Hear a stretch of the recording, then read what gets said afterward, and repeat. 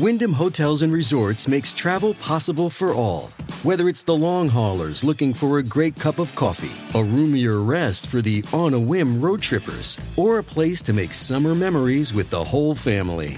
No matter who you are, where you're going, or why, with 24 trusted brands to choose from like La Quinta, Days Inn, and Super 8, your Wyndham is waiting. Get the lowest price at WyndhamHotels.com. Restrictions apply. Visit website for more details.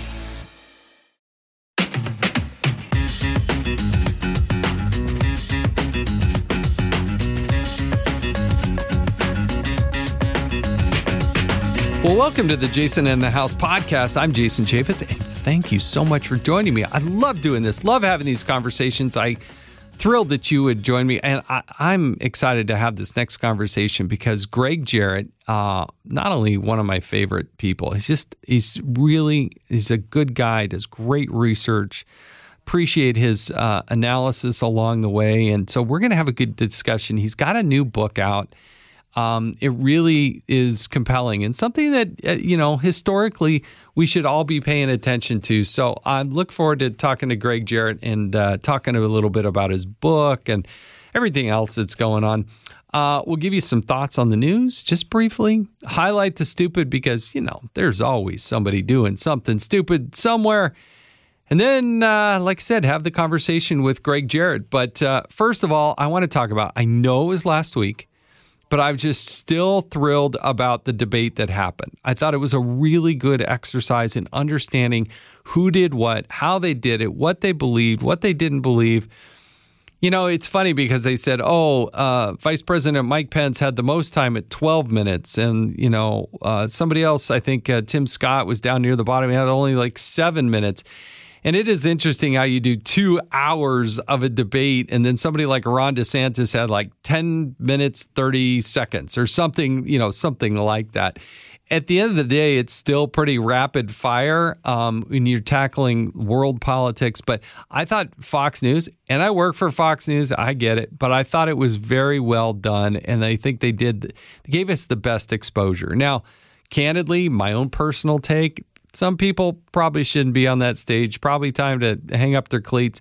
But you know what? As we turn the corner into September, at the end of the month, I believe it's September 27th, we're actually going to have the Fox Business Debate. It's going to be at the Presidential Library, the Reagan Presidential Library. Again, another great exposure. Big question, will Donald Trump show up? Will he not show up? I hope he does. I think he needs to be injected into this. I don't want to ever give Joe Biden or anybody else running for a political office to an excuse to miss debates. I think if you're going to be the leader of the free world, you're going to represent your party in the general election, you need to show up at the debates. If you're way out in front, then prove why you're way out in front. If you can't beat that other part of the crowd, then hey, But I have no doubt that Donald Trump is still polling exceptionally well. But you know what? You need to show up and go to the debates. That's just my personal take. There's nothing personal against Donald Trump. I just think that our process as a republic is better served. If we're going to be a representative government, you have to be able to hear from these leaders in small spurts and don't worry about some 30-second bite or some jab that's going to be landed. Get out there, prove that you're the leader. That's my take on it. So that's the big news. It's still consuming everything that's being here. I do want to mention, I mentioned this a couple of times in the podcast. I got to mention it again. I still really feel for the people of Maui. The numbers are stunning. They change on an almost a daily basis, but I can't imagine that devastation there. I've been there multiple times. I've walked those streets in Lahaina. I've eaten at Prison Pizza. I've eaten at the whole bunch of restaurants, shopped in those shops that are just literally obliterated. And an untold number still of people that were killed. The biggest wildfire death number in the history of the United States of America. Been some controversy, some people pushing back on should or shouldn't Congress do an investigation. Of course they should. It's the biggest loss of life in a wildfire ever, and you're not going to do an investigation? Of course you have to do that. Do it in a bipartisan way. There should be a lot of curiosity and making sure that we never, ever have this problem again. Was it the electric company? that was pouring money into going green as opposed to taking out the underbrush that caused, I don't know, but we need to know. And not only do the local authorities have to do this, but I do believe it requires Congress to come in and push the envelope as well. When I was the chairman of the Oversight Committee, we dove in and looked at the Flint water problem. Was it a local issue that happened with local things? Yes. Did the federal government need to come in and bring the Republican governor and the Democratic mayor and the Democrats there in the state legislature? Do we need to understand how we got into that place? Yes. Is the country in Michigan better off for having gone through that process? Absolutely. We had subpoena authority. We had the ability to pull those people together, unlike anybody else, because there were tens of thousands of people, U.S. citizens in Michigan, that had this problem. I'd like to see a follow-up and see where we're at today. Did that Flint water and all that money that American taxpayers poured into this, has it solved the problem? Are there people still drinking leaded products or leaded byproducts in their water? And Hawaii, you need to make, is this a problem on the Big Island of Hawaii? What about Kauai? What about Lanai? What about other parts of Maui? Is this an ongoing problem? All things that need to be fleshed out. That, to me, is government being responsible. In this nation, we are different. We are self-critical. We do go in and look at these things under the hood. We don't just brush them aside. And certainly not when you've had up to 1,000 people still, dead, or is the number 100? Whatever it is, it's not acceptable. It's just not acceptable to have that many missing, that many dead, and something that was so avoidable. It literally wiped this town off the map, and the devastation, it really does bother me. So that's the news. Let's transition to something a little bit lighter. And let's talk about the stupid, because you know what? There's always somebody doing something stupid somewhere. All right, I got to go to this story that I saw on foxnews.com. They call it this wedding drama. Young boy wears white to wedding and drama erupts. I cannot believe that this happened. I mean, this is so silly. It's so out of control. But evidently it was don't anybody wear white to our wedding. But evidently, for some young person wore white and they went crazy. Quote, "The reception was going well until I noticed my wife walking over to the bathroom with her face held in her hands." He explained that when he went to check on her, he found her sitting on the floor with mascara running down her cheeks. Quote, "I asked what was wrong, and she told me that one of our nephews was wearing white jeans and a white bow tie, and everything went off the rails from there." This nephew, her sister's son, was 6 years old, and somehow that destroyed her wedding. I'm sorry, but that's just outright stupid. If that's going to destroy your wedding, if that's going to put you in this place where you can't, come on, really? That is a crazy story. And then the next one, I don't know, on a big world stage, probably even funnier to me. Kind of stupid. But this would be Janet Yellen. Janet Yellen, of course. I missed this, I guess, when it happened in real time, so I'm a little behind on this one. But she is the Treasury Secretary. No, she'd gone over to China. And this is the headline that's coming out of The Guardian. Janet Yellen inadvertently ate hallucinogenic mushrooms in China and started a trend. This is what she told CNN, evidently. Quote, "I was not aware that these mushrooms had hallucinogenic properties. I learned that later." Yes, the Treasury Secretary has started a trend and a craze in China, evidently, for a magic mushroom dish that is called, I can't pronounce, but it translates in English to sea hand blue.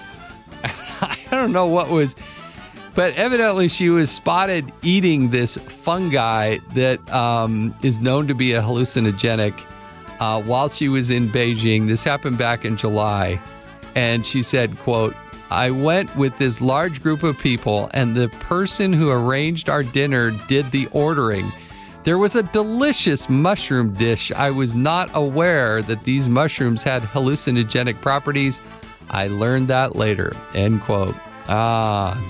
Good job. I don't know what our Treasury Secretary Janet Yellen is like on hallucinogenic mushrooms, but it probably had to be more interesting than her without the magic mushrooms. Not that I recommend that. Let's not be doing that, anybody.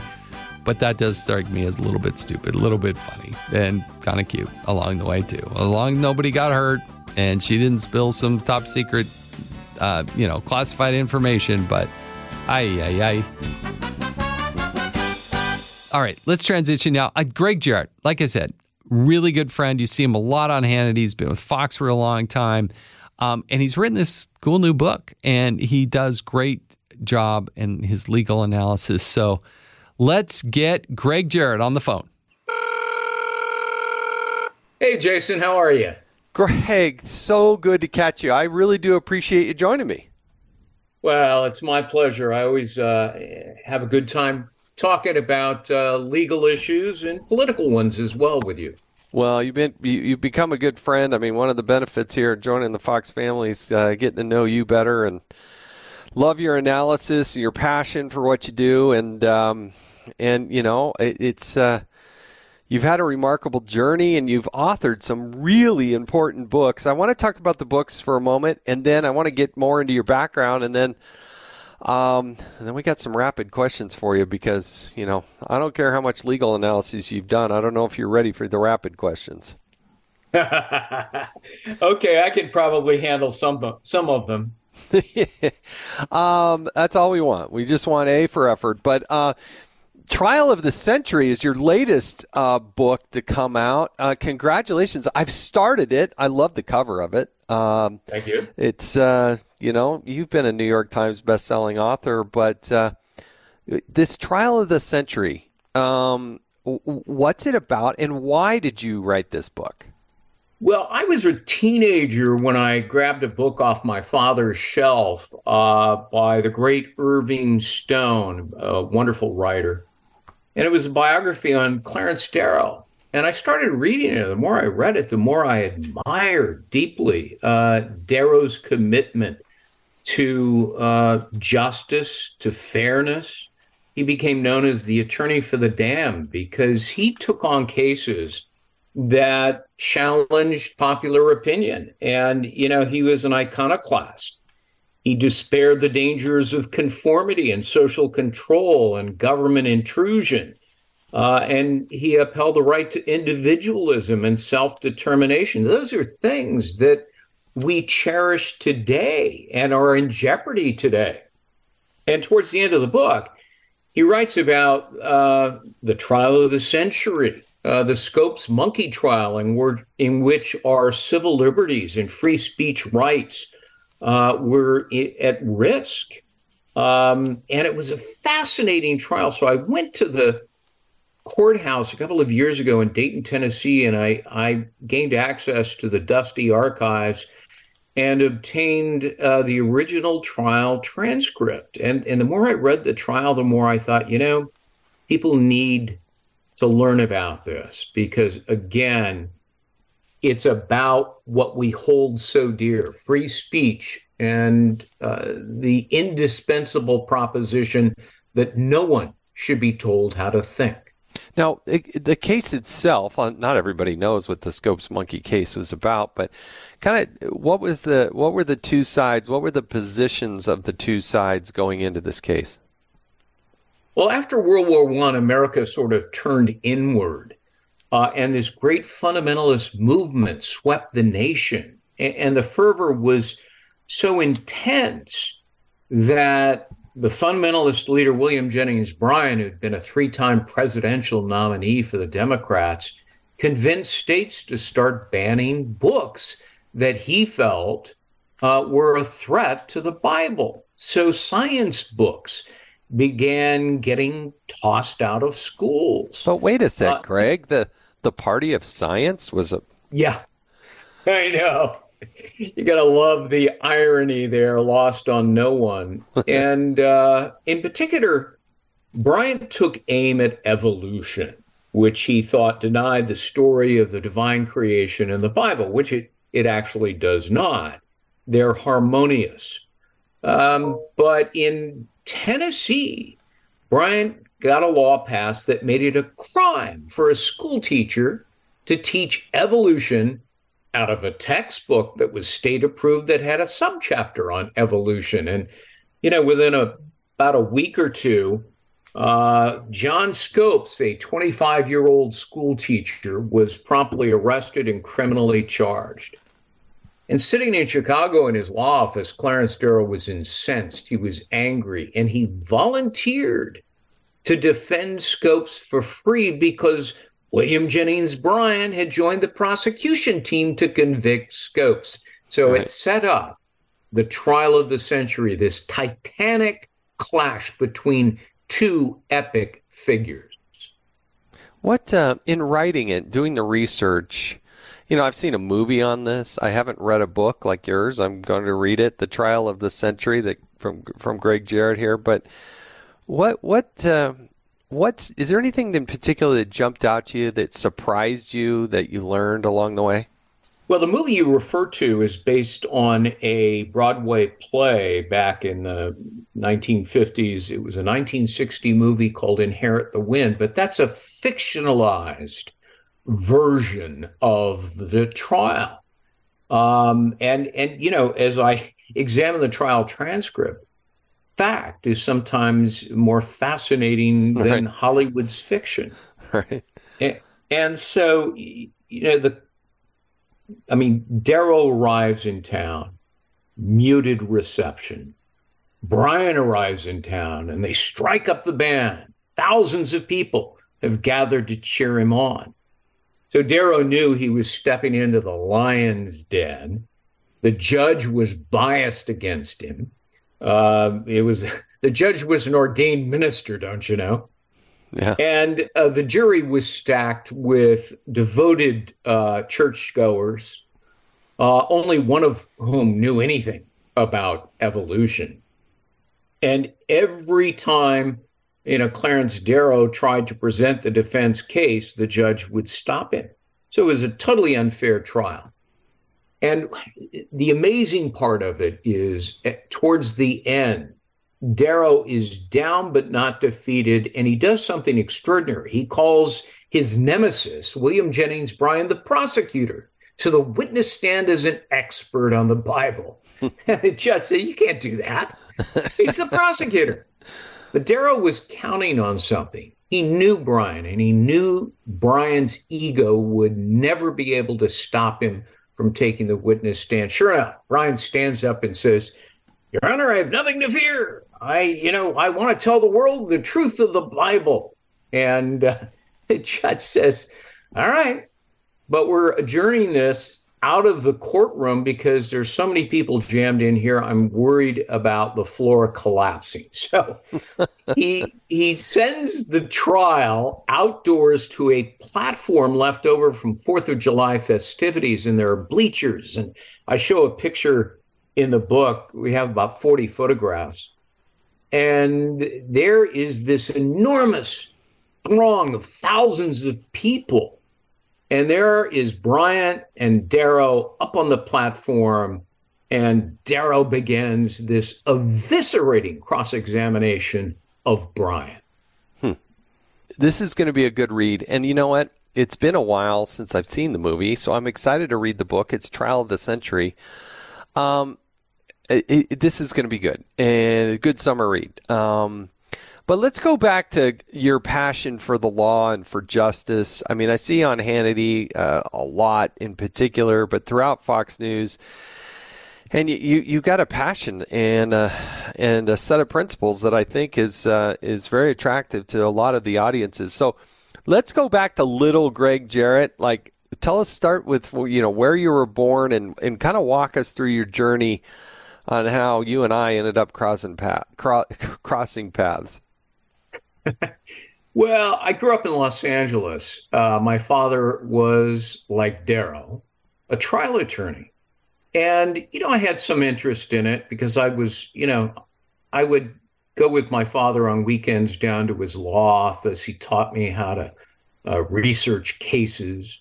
Back in the day without computers, it was called shepherdizing cases. It was a long, laborious process. But I would cut school now and again and watch him try cases in front of the jury. And, I was very impressed. I loved and adored my father.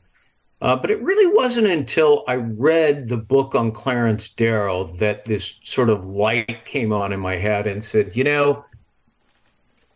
I'd like to be like Darrow. I had no illusions that I could ever be anything near a Clarence Darrow. But I thought, what? A law career would be a profitable and important pursuit.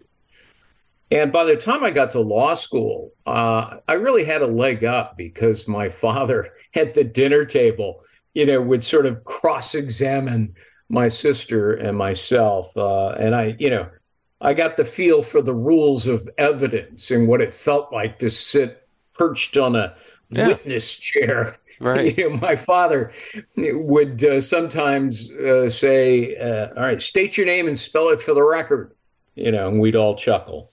But, having a conversation with my father really was like being cross-examined. And so, at any rate, I think I had sort of... Was that at the dinner table? I mean, was that everywhere? You get a little, hey, Greg, let's talk about those green beans. Yeah, I know. And, I would sort of stretch the rules of evidence and honesty as teenagers are wont to do. But, he was a wonderful, loving man, and he taught me a lot about the law. So by the time I got to law school, I mean, I had a leg up on others. And sure enough, I got a perfect score on the evidence exam in law school because my father had taught me so much about it. And then I started out as a trial lawyer in San Francisco, a defense attorney, tried, some jury cases and so forth. And then I just accidentally fell into television. What was that accident? Yeah, a buddy of mine was auditioning for a television show, UHF TV show that nobody watched, that was live from 7 a.m. Till 9 a.m. And he convinced me also to audition, and just as a lark, I did. I ended up getting the job. My friend is still a dear friend of mine, and he had a successful career elsewhere. But one thing led to another. I did local news for several years, and then Court TV came along. I auditioned and got the job. I was with Court TV for 8 years, and we covered all kinds of, trials. The O.J. Simpson case, notably. So I was in Los Angeles for 9 months, inside the courtroom, and then outside anchoring the coverage of it. And, the Menendez brothers case, the Rodney King trials, the list goes on and on. Remind us about that time. You and a whole set of reporters were parked down there for a long period of time. Now, I guess you had it was somewhat advantageous, I would guess, kind of being from Southern California. What was that atmosphere like? It was very intense.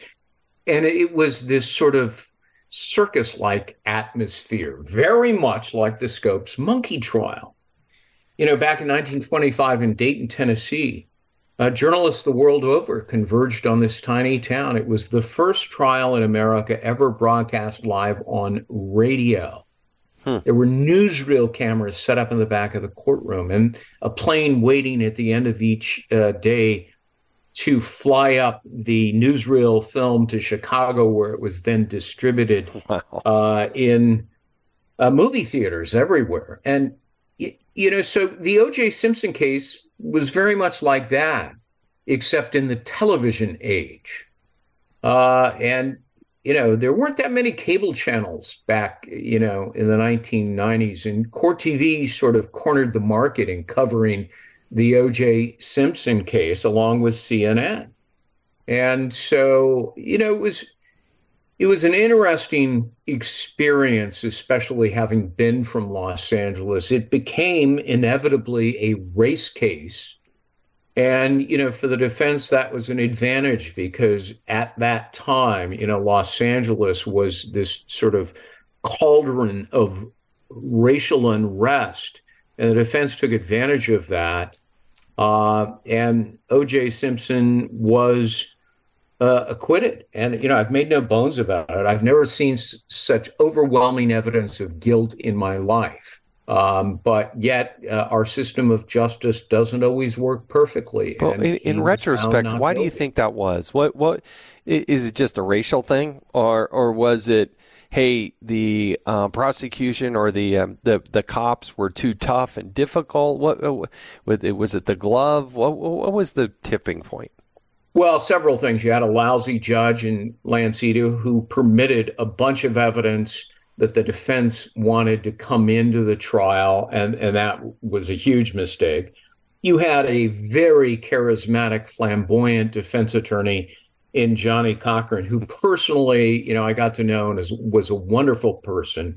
He passed away far too early. Yeah. But most of all, Gil Garcetti, who was the district attorney, made a huge mistake at the outset by transferring the case downtown where his office was, because I think he wanted to, appear in front of television cameras at his convenience.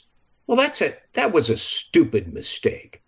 If the case had been tried in its proper venue out in the, Santa Monica, Van Nuys area, O.J. Simpson would have been convicted.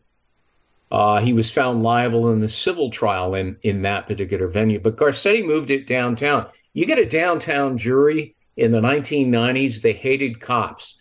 And, Johnny Cochran knew that. And so he made it a cop case. And the jurors were not the kind of people who trusted police at that time in L.A. And so there was the acquittal.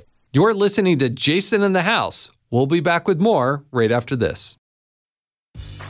Grey's Anatomy, the most iconic binge-worthy drama, is back, along with answers to the biggest cliffhangers. Will Teddy survive? Will Joe and Link finally find happiness together? Meredith returns along with fan faves like Arizona. You can now stream every episode of Grey's ever on Hulu, and new episodes next day. Watch the season premiere of Grey's Anatomy tonight at 9/8 Central on ABC and stream on Hulu. But, O.J. is still out there looking for the real killers, so I hope he gets there. On golf courses everywhere. Yeah, I hope he's able to reach that goal, because it was a horrific case, and it did. It there was some cosmic justice in it all, because eventually he did end up behind bars for a very long time. He's out now. And, the other victim, Ronald Goldman, his father once remarked to me after the acquittal, he said, "You wait and see, O.J. will end up behind bars." And that was a pretty prescient prediction. Yeah. Well, let's move forward. So you get to Fox. How did you end up getting to Fox News? What was the moment there that did they just come see you and say, "Hey, Gregg, you want to come join Fox"? Well, when I was at Court TV, again, for about 8 years, and I anchored their primetime show, I got offered a job at MSNBC, and it was a point in my life where I wanted to return to news, which I loved. And so I anchored a morning show for 3.5 years over at MSNBC, along with Chris Jansing, who was a wonderful, intrepid journalist. And I didn't like it at the network, and I left to go to Fox News. And, I've been there, at Fox for 22 years. Wow, a long time. Yeah, I anchored news programs at Fox for the first, 16 years.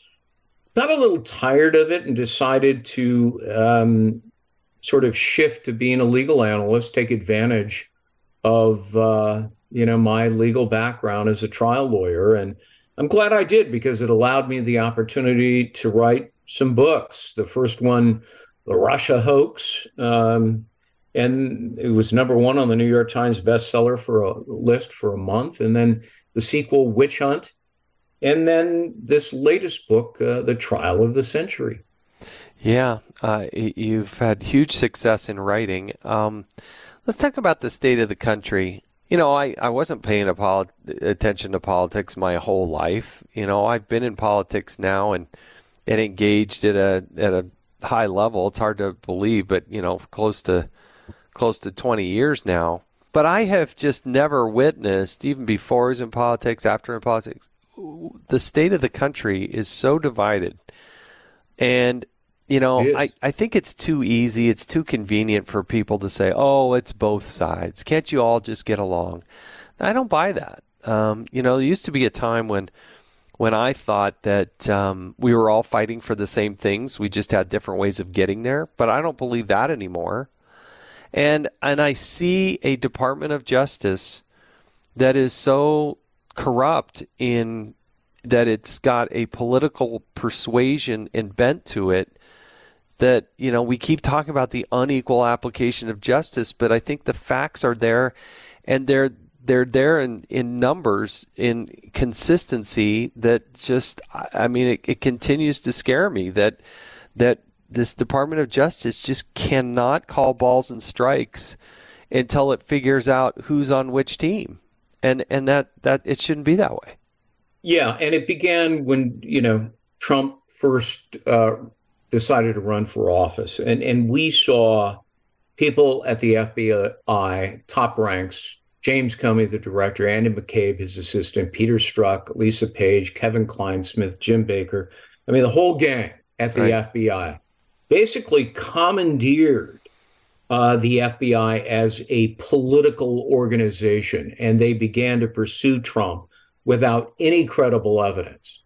And I made that argument, in my first book, which came out 5 years ago, confirmed most recently by Durham's report.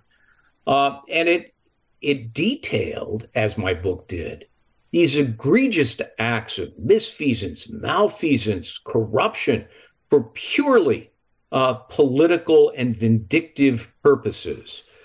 It's not much better in Joe Biden's Department of Justice under the tenure of Merrick Garland. It would appear that everything he is doing has a political component to it. But most of all, I object to his running a protection racket for Hunter Biden in a myriad of multi-million-dollar influence peddling schemes.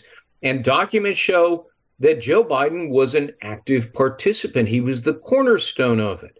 How do you explain, Jason, a 5-year-long investigation, not a single criminal charge? A 5-year investigation? I even heard, a left-leaning legal analyst on one of the other cable channels say it's disgraceful, it's absurd, and he's right. And there's only one explanation: political interference by Merrick Garland and Christopher Wray. And of course, the whistleblowers have told us that. And so, I find this to be so objectionable that the only answer is, I think, for a new president to come in and tear down the Department of Justice top to bottom and reconstitute a brand new department, or maybe split it up into different departments that actually are objective and neutral and not politically driven. And the same is certainly true of the FBI years ago. And I was, the subject of great criticism when I said the FBI needs to be completely dismantled and rebuilt. And I still believe that. And I think that's the only solution. You're listening to Jason in the House. We'll be back with more right after this. When Donald Trump descended the golden staircase and, escalator, I don't think anybody thought wow, this guy's really going to pull that off. I mean, I don't even know if, I mean, it's just, you can count on, a few hands. Some people say, oh, I saw that the whole time. The whole mood of the country, the whole skepticism that Donald Trump, businessman, successful entrepreneur, television star, all of that he would actually pull this off. I mean, it was surprising right up until the day of the election. And even then, I think Hillary Clinton was, measuring for the drapes in the, to move back into the White House. But why do you think they went to such great lengths? What was it that was scaring them from the moment he said, yeah, I think I'm going to run for president? Well, the FBI in particular was deeply alarmed at the polling numbers. And, Hillary Clinton's numbers started to go down in 2016 when her email scandal really got a great deal of public attention. She clearly violated the law by having classified documents in her home server, which was hacked by the Chinese. Read the Inspector General's report. The Chinese, put a program on her system so they got classified documents, whenever they were sent. If the Chinese did it, the Russians did it. And, the FBI knew all of this, and they were worried about it. And so they decided they were going to target Donald Trump. They knew that the Hillary Clinton funded anti-Trump dossier was utterly phony. It was laughable. But they used it as a pretext to try to stop Trump's campaign. It didn't work. So once he was elected, they doubled down. Yeah. And they hid from the American public, Congress. They certainly hid from the new president the fact that there was no evidence of collusion. And they used it to escalate their investigation to try to destroy him and drive him from office. It didn't work, but it did great damage to the nation. And it probably deterred Trump from being able to accomplish more of his agenda. Yeah. No, I think it drove him from, he had a constitutional duty and responsibility to lead the Department of Justice, and yet he was very hands-off, and I experienced that personally, and it was, it's too bad that that's the way that went down. I understand why he made that decision to keep it arm's length, but part of my theory here is that America didn't want to elect Hillary Clinton, but I also think they saw Donald Trump as a disruptive force, unlike somebody else that maybe was more predictable in their politics. He wasn't going to play ball. He didn't need a business card. He didn't need the income. He didn't need the fame. He already had all those things. And so that is a bigger threat to the bureaucracy, the deep state, if you will, that I think that was a big genesis of what was going on there. And one of the reasons they were, hyper partisan. And boy, I would have loved to be a fly on the wall when James Comey has to get together with President-elect Trump and say, sir, you need to know there's a document. I mean, that had to be just hilarious, all the gyrations that Comey was going through to essentially lie to Donald Trump. Comey is many things, arrogant, vainglorious, but he's also malicious and conniving. Right. Devious. If you look up the word devious in the dictionary, there ought to be a photograph of James Comey. He's two-faced. He knew when he went to meet with President-elect Donald Trump that the whole P-tape story was completely bogus. But he tried to use that to entrap Trump. And of course, Trump didn't fall for it. Yeah. Comey, I can fault Donald Trump for a couple of things. Should have fired James Comey, 5 minutes after he was sworn in as president. That's mistake number one. Mistake number two, appointing the most incompetent attorney general in American history in Jeff Sessions. Yeah, it's true. And, three, a lot of people voted for him because he promised to drain the swamp. He didn't drain the swamp, but only because the swamp went after him with a vengeance and falsely accused him of colluding with Vladimir Putin in the bowels of the Kremlin. Right. And that really handcuffed Trump for a very long. He couldn't go after the swamp as he promised because the swamp came after him first. And you're right when you observe, he had to keep an arm's distance. He kept being accused of obstruction every time he fired somebody like James Comey, which is not obstruction at all. The president has plenary powers to fire anybody in the executive branch for the most part, including the FBI director. And Comey admitted it himself. But the swamp is so poisonous, and they're very clever.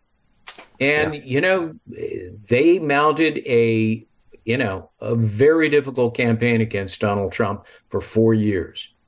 No, it's true. It'll be fascinating to see how now the Democrats are working to rewrite history. And so we got to be vigilant on how this all went down. And look, so much of it is playing out in real time right now here today. But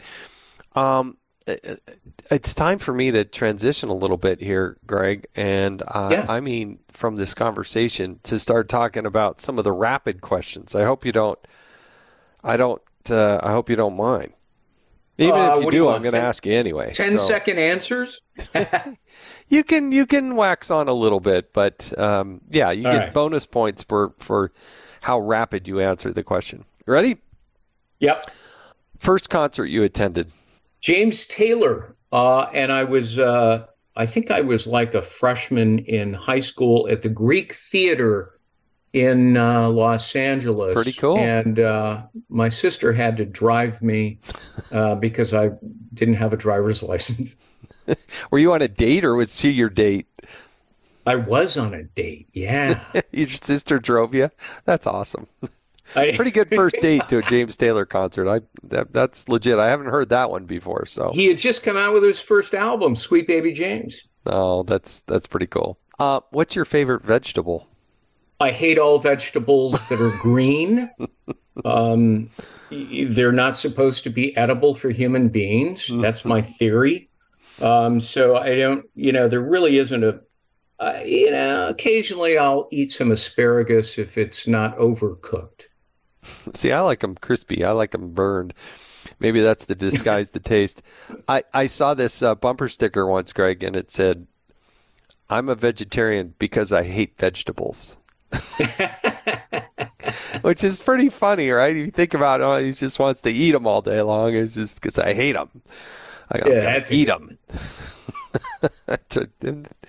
It's just different. Caught my attention, that's for sure. What was your high school mascot? Well, they were the Titans. And, I grew up in San Marino, so San Marino High School Titans. I don't think we really, this is back in the, I started high school in 1969. So they didn't really have mascots at my school, but, we were the Titans. This is legit. I mean, probably revived by Denzel Washington and the. Yeah. But well, there's probably about 1,000 Titan, high school mascots. Yeah, but it's bold, it's strong, it's I like it. It's good. I want to give you this opportunity. You're going to have dinner with somebody. It can be anybody in history, and you're going to call up the family and say, "Guess what, family?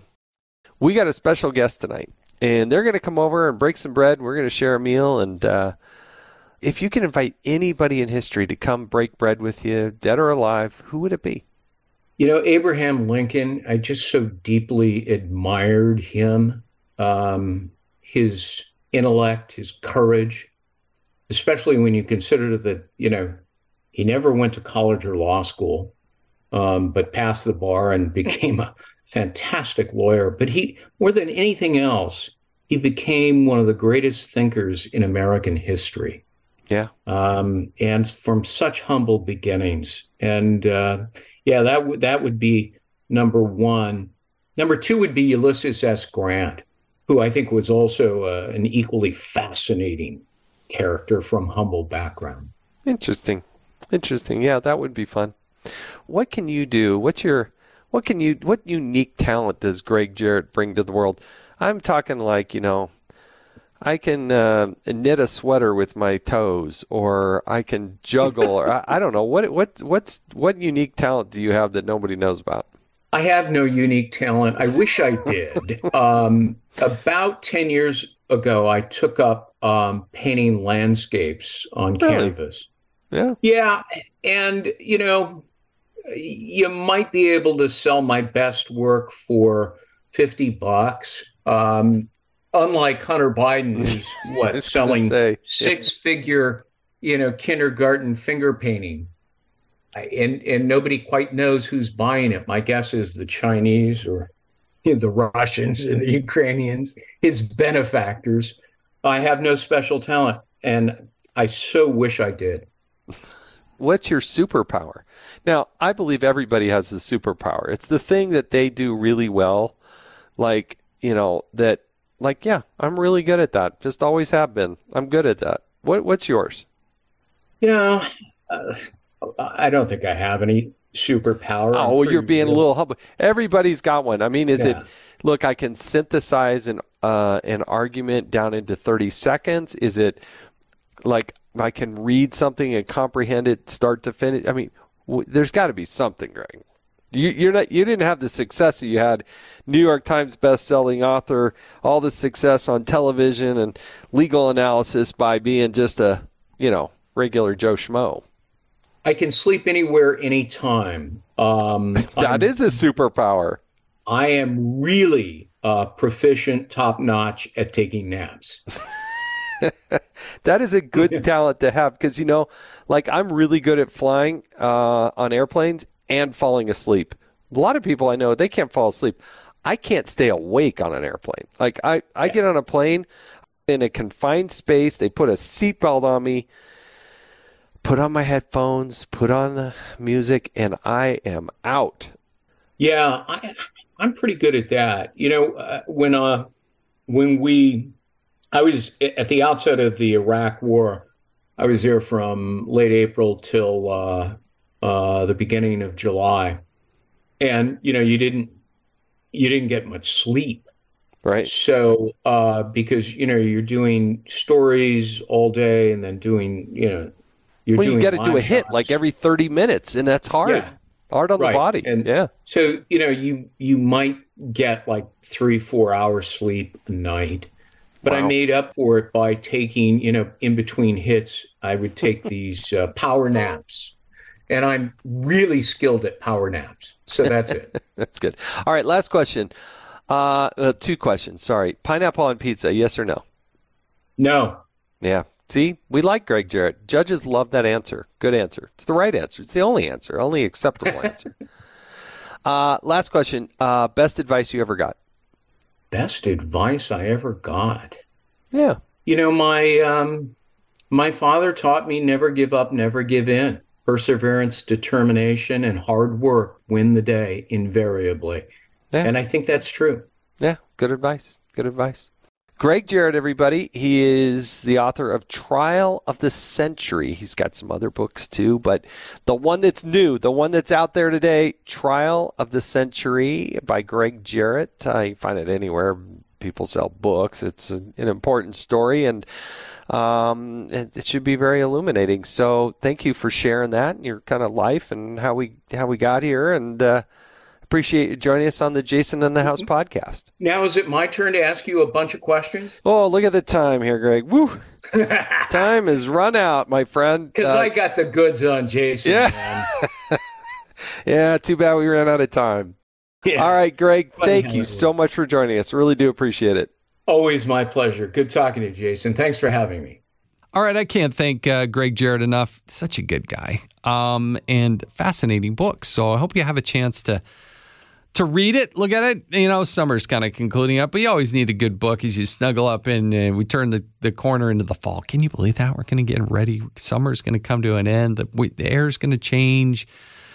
Football's going to be in the air, but hey, you want to snuggle up and read a good book? I bet that's I've started it. Like I said, it's good so far, but I got to finish it. So, all right, I want to thank him for all of his time. I also hope you can subscribe to this podcast. Hope you can rate the podcast. That would be really helpful. If you could rate the podcast, really do appreciate it. I also want to remind people you can listen ad-free with a Fox News Podcast Plus subscription on Apple Podcasts. And Amazon Prime members can listen to this show ad-free on the Amazon Music app. Thanks for listening. We'll be back with more next week. Stay with us, and appreciate you joining us on this Jason in the House podcast. I'm Jason Chaffetz. Have a great day.